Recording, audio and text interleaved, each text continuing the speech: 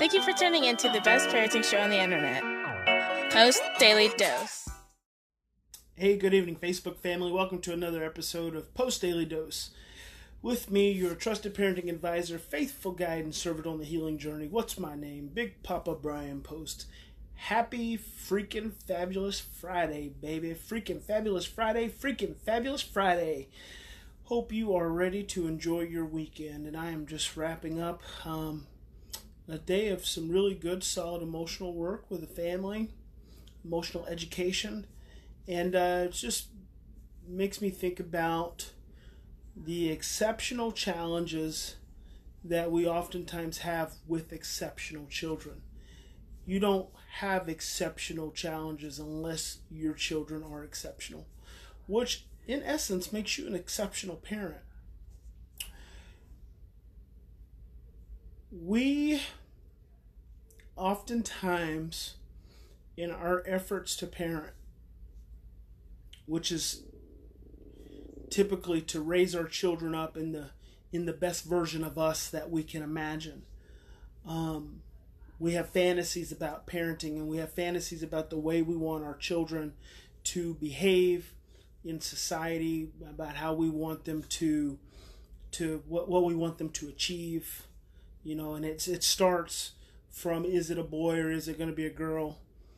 And then from there, for adoptive families, we're going to adopt a boy, we're going to adopt a girl, and how successful is he or she going to be? How happy, how good of parents are we going to be? And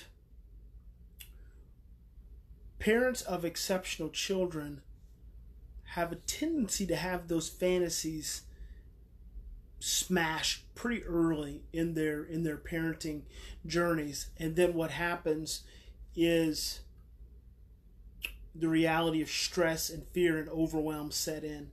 And when the reality of stress and fear and overwhelm set in, something very interesting happens. We start to operate from our own pain body. We start to react from our own place of trauma. And I saw a quote someone had put out the other day, and it had something to do with, and this is almost just a tangent, it had something to do with children respond from their trauma, and parents respond from their pain, or something like that. And to me, that's not accurate. And it's not accurate because of the words respond. To respond is a conscious act. It requires thought.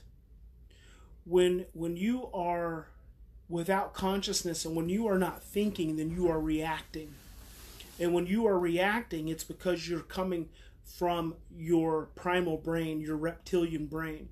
Your reptilian brain is what is guiding you to reduce a threat, to reduce stress, to survive, to keep from dying. And so when we are reacting to our children, we're not responding. When we are reacting, we are not thinking. When we are reacting, we are in a autopilot state. We're in a state of amygdala hijacking. There's no responding in that place. We are not thinking. We are all emotional.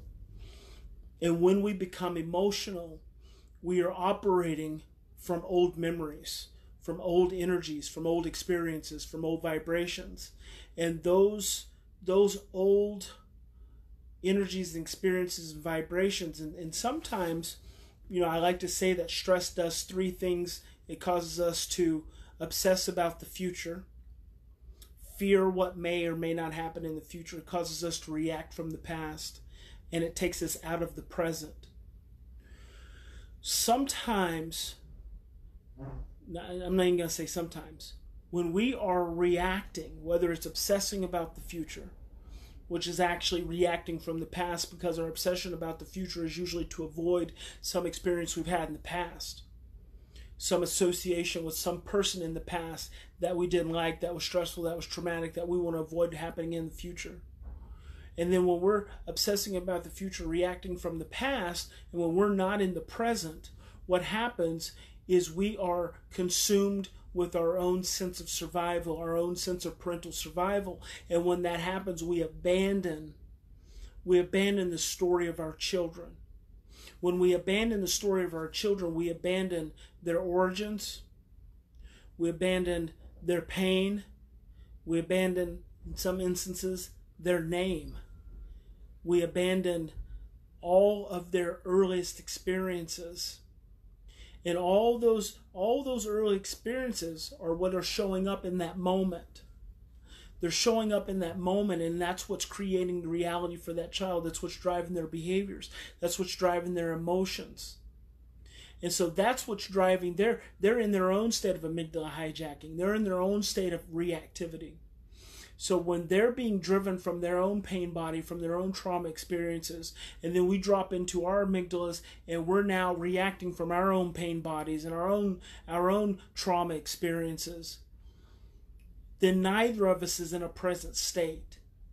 And in order for you to help your children, and the reason I'm calling them exceptional children that come with exceptional challenges, is because exceptional children will take you into places within yourself that you haven't visited in years, sometimes decades. And exceptional children will invite you to see the world from a lens of experience that you've lived before. Exceptional children open a door for you into your own experience, into your own past experiences that redefine and reframe the world in that moment. And usually it's colored in an unkind and unpleasant way, because that was your parental experience. That was your child experience. Your child having a parental experience. And so now what your exceptional child is doing when they open up that door is they are giving you an opportunity to recreate the world, to paint the world again from that pain, that center of pain, from that trauma. And when that happens, you then are abandoning your child. And you are abandoning in that moment the opportunity to be present to them in their own transformation, the need they have to work through their own trauma, the need that they have in that moment to feel connected and to feel in relationship and to not feel rejected, to not feel abandoned, to not feel all alone, to not feel insignificant. When your exceptional child opens that door for you into your own process, they're also watching you go away from them. Because when you hit that process within yourself, emotionally, when we become stressed, when we become overwhelmed, when we become anxious, emotionally, we are abandoning our children. It's like you're having a grand mal seizure. You're there, but you're not there. And because your child is exceptional, they sense that. And what I want to encourage you to do is I want to encourage you to slow down in your parenting process of your exceptional child.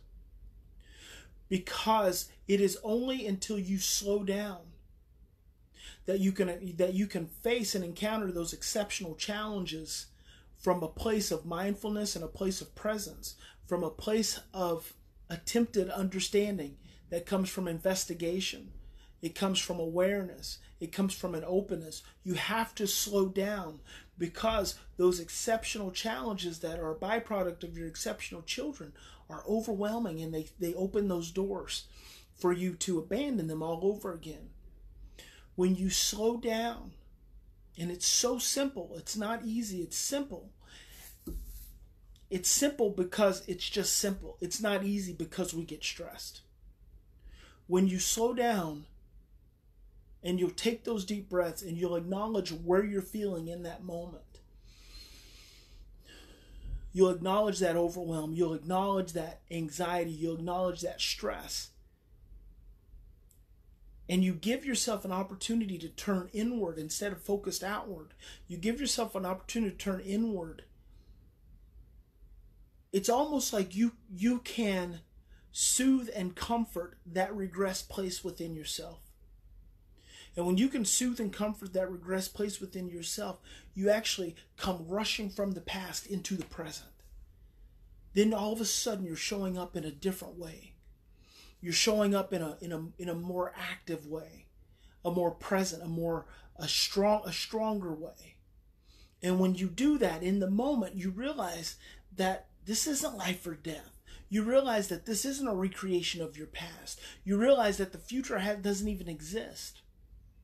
And then all of a sudden you're present in your prefrontal cortex is activated in a way that can then say, who am I looking at?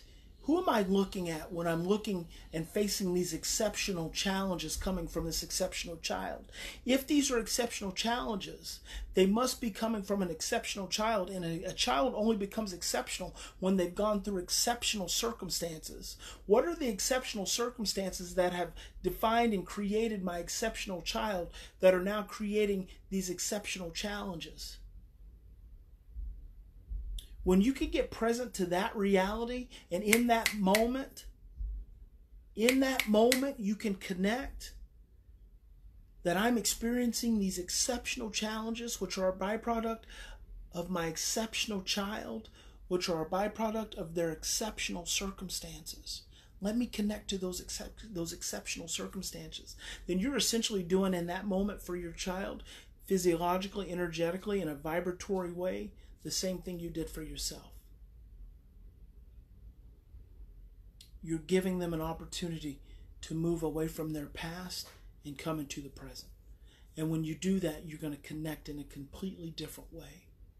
And it's not always going to look pretty. It's not always going to look kind. It's not always going to look loving.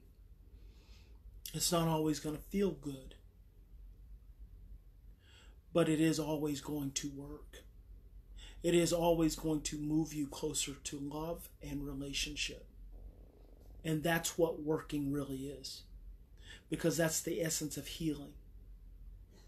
If what you're doing is moving you further from relationship, if what you're doing is moving you into more stress, into more fear, which is moving you further from relationship, it's not going to work. It's going to leave you feeling really sad and helpless and overwhelmed because it's stressing you. If what you're doing is moving you closer to love and relationship, then you're on the right path. Remember, in any given situation, we always have two choices. We can continue to react from our same blueprints. And those are the experiences we grew up with. Those are the blueprints that define our life. Not just our origin story, but all the generations past that go into creating that origin story. Those are our blueprints that we operate from automatically. So we can react from those blueprints. We can become stressed out, we can become overwhelmed, we can become fearful. Or we can slow down, we can take 3 to 10 deep breaths, maybe 100 breaths. We can breathe into our pain body, we can acknowledge our pain body. We can be more aware of it, we can be more mindful of it. We can honor it. We can soothe it and settle it and regulate ourselves. And in that process, we're choosing love. And when we're choosing love, we're showing up in the lives of our children in a more present, more powerful way. A way that allows them to begin the healing process. So I hope you'll choose love. Have a fantastic Friday. Big Papa will see you again on Monday. God bless you. Talk to you soon.